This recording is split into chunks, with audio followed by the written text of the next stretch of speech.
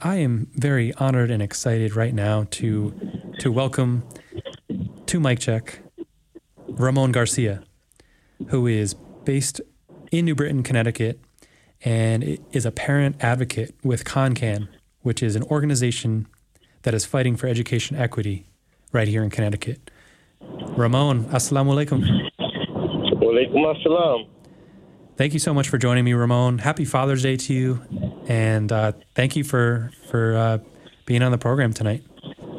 Thank you. It's a pleasure. I was wondering if you could talk a little bit about your personal journey that led you to the organizing and the activism and the advocacy that you're currently engaged in. Yeah. So, basically, I was born like in the early 80s. It was like, a rough time for, Connecticut and the country as a whole. We were reeling from like when I was growing up, as a child, I was born out here in New Britain, Connecticut. And we were reeling from the first opiate epidemic. So, my father, was struggling like with that, and, many of his friends and other family members, and like this is like during the period of mass incarceration and pretty much what led to it. The crack era came, right after that, and gangs and, things were real bad. This, like as I got, into my adolescent years. So, I've seen a lot of things like, growing up, like, my mother struggling, poverty, and the likes of those issues. I lost my father at a young age. I was 11 years old. My mother was just forced to just, fend for, me and my other sibling, my brother. So that, it definitely had an effect. And it, pretty much when you combine pain and poverty, it's like a recipe for disaster. Back then, I didn't know and understand. I was just like, 11, 12-year-old kid, and, even before that, I had already, experienced, a lot of like, traumatic situations that no one, especially kids, should have to, face and deal with. So I ended up, becoming, virtually a product of my environment. So, at 12 years old, I was involved in gangs, selling drugs, and that, led me on a destructive path at such a young age, into street life and, the criminal justice system.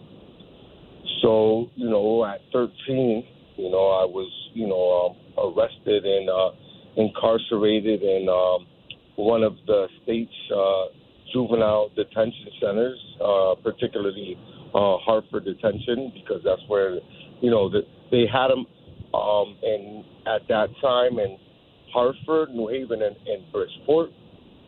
Detention centers, those were the only three. They were like virtually county jails, for youth. And what's ironic is that there's, virtually 3 county jails for adults, for the men, and it's in the same exact cities, New Haven, Bridgeport, and Hartford. So, I experienced the juvenile system. I spent most of my youth in there. But, educating, myself and having good mentors, when I was 18, I went, into the DOC, and I spent, quite some time in the state's maximum securities as a teenager. And from there, educating myself and being around good mentors and, I kind of like, I like to say I evolved from a street corner mentality to a global mentality. And that's where, my evolution, came, so to speak. And, after I was released, at, 23, I had my kids, went to college and what have you. And at 31, I finished, my only felony, and it was from 17 to 31, one case. Unfortunately, during that time, my only surviving parent ended up, being, sick with terminal cancer. So, and I unfortunately, had to experience, a wrongful, arrest and situation. And what bothered, one of the things that hurt me the most was that, when I was young and I was actually like, living the street life, that was one thing. But, to be arrested and, accused and convicted over something that you were completely innocent of, it has a really bad effect on you and your family and your loved ones.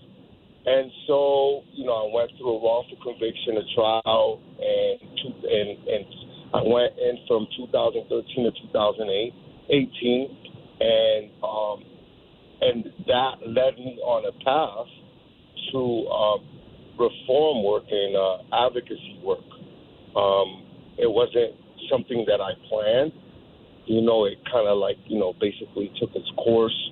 But, I knew that, I experienced like some real injustice while I was in the system. I've seen other people, that, were innocent. And even, people who actually made mistakes because of race and wealth, they were given, they were dealt with, heavy-handedly and given, really harsh sentences just because of race and wealth. So, I started off, getting involved, with, Greater Hartford Reentry Center, and I ended up working with the ACLU, and that was my journey. And this is like 2018. So, my first 2.5 years of just advocating and, doing legislative work and, was with the ACLU, and, I would also volunteer throughout New Britain and Hartford, and also, would give my support to even, organizations and people, anywhere and everywhere throughout the state. I started, working for CONCAN in 2021. August is going to be 2 years. I love it. It was a change from, what I was accustomed to, regarding criminal justice forms, because CONCAN, which stands for Connecticut Coalition Achievement Now, and it's part of a national organization called 50CAN, 50 states. So CONCAN is the Connecticut chapter of 50CAN. And, the CON is, for Connecticut, and the CAN, Coalition for Achievement Now. And it revolves around advocating for equal education for all youth, regardless of their zip codes. So we know that the education system, say in Bridgeport or Waterbury or Hartford, is not the same as, the education that, youth or students are receiving in, say, West Hartford or Simsbury and what have you. And, this is important and very detrimental, to, bringing about justice and equality for all people, especially marginalized youth and communities of color, who had to face with all kinds of, injustices and disparities. So it's been, 2 years, and it taught me some of the many issues, and details that I didn't, realize, that, were going on. I mean, we experienced it ourselves, but it put things in perspective with data and everything. And, these are very important, issues. Me, having been a student in Connecticut schools and my children and other kids, and seeing the same patterns of, inequities, now being passed down to children. Thank you, Ramon, for sharing all that. And that is so, one of the things that I admire so much about you is that you are involved in so many different fights around so many different issues, and you're making your voice heard, and you're a part of so many struggles, like you said, and so many movements. And I think that's a beautiful thing. And thank you as well for sharing about your personal journey, as well as your beginnings at ConCan and what ConCan's all about. And so I know that that this past legislative session here in Connecticut, you and your colleagues at ConCan actually worked really hard to get 3 bills passed at the state legislature. And so I was wondering if you could talk about those bills, the 3 bills that were passed, and the work that it required to get there from you and your colleagues at ConCan. So this legislative session, ConCan worked on specifically 3 bills. And, thank God they were all passed. Shout out to, all the legislators. Most of those 3 bills were passed both through the House and the Senate unanimously. So just to give you a little background of the 3 bills, that we, that were passed, this past legislative session, which ended a few weeks ago. One of the most significant ones was our ELL bill, or Parents' Bill of Rights. And this particular bill, ELL, English language learners, Connecticut is diverse. There are many, people who have migrated to this country, in past years and recent years. Unfortunately, English is not their first language. So it's caused, students across Connecticut from, different backgrounds, whether it's Asian, Hispanics, African, Middle Eastern, to be set back, because of these language barriers, or where their parents, are not, informed, or they don't understand what's going on with their child in school and how they can help in their child's education, simply because of a language barrier. So, and, there's different aspects of state government which they provide these interpretations and translations, such as, the courts, or what have you. And how more important it is for the youth and their parents, to learn, know, and understand, what's going on, and, as far as parents, what's going on with their child's education. And simply because of language barrier, the data, and everything shows that, these kids, they fall behind, which is a great disservice to them, and, part of wanting to break the cycle of just injustices, and abuses and people being marginalized, what greater point to start at than with our youth, with the children who are the next generation, who are our future. And, it's important that we invest in them. So the English language learner bill is a bill that, where, unfortunately we had to go to these measures, to get something that's, basically just morally and, morally sound and right.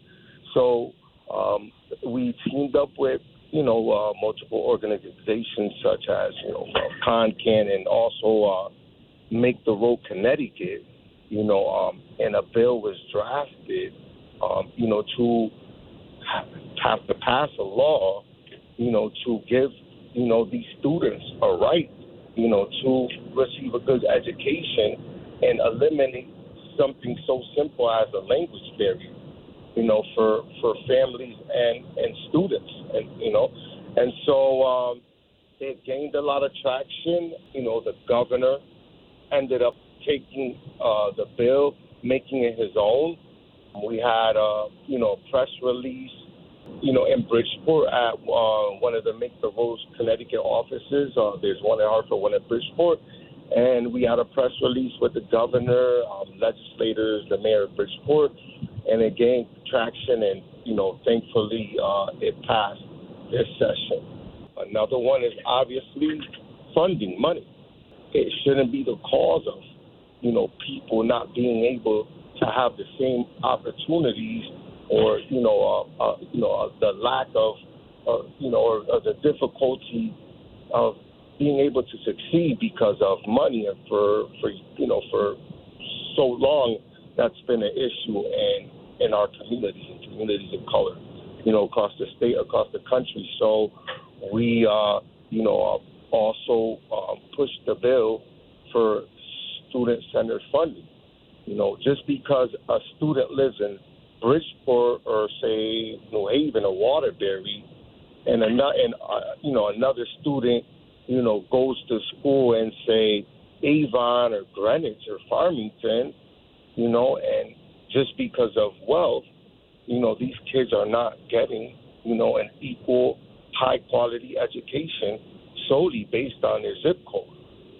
So the student-centered funding that was, thankfully also passed this session helps to address those issues and level out the playing field for all students in Connecticut, regardless of where they live at, where they go to school at, regardless of their zip code. And lastly, the third bill was, to create, diversity amongst teachers, because only 5% of teachers are teachers of, of color, are minority teachers. And, it's important, that the data shows, studies were drawn out. I can share that, in the near future, for anyone that's interested as far as, examining the data, that, when, students, have people that look like them, and speak the same language and what have you, they do better. And I think that all students of all races and backgrounds should have access to teachers from all different kinds of backgrounds and races and cultures, because it just, broadens, their understanding, their horizons, their more, diverse, and culturally, conscious and what have you. And so we passed legislation also this year to make it easier for, minorities of color, people from marginalized communities to be able, to become teachers and benefit, all students. That's amazing work that you all did to get those bills passed and to bring about some very needed changes in our education system for young people all across Connecticut. So congratulations to you and your colleagues at ConCan on that. Yeah, thank you. Now that the session is over, where are things at with the organization right now, and what are some either current campaigns or campaigns and projects that are on the horizon for you all? Yeah, great question. So, now that the session is over, and the students, Connecticut students, are mostly on break, before they return to school and, in the fall or what have you. So what ConCan, does is not only do, we do, legislative, work, to pass laws to, bring equity for, Connecticut students. What we do, we also do community outreach and engagement. So during, the off season, until the next legislative session starts, what we do is we go to communities, different towns and cities throughout all of Connecticut, and we connect with the people, with parents, students, and we like to go directly to the people and find out what issues are they having as far as their child's education and what have you. So we canvass communities all across Connecticut in different towns and cities.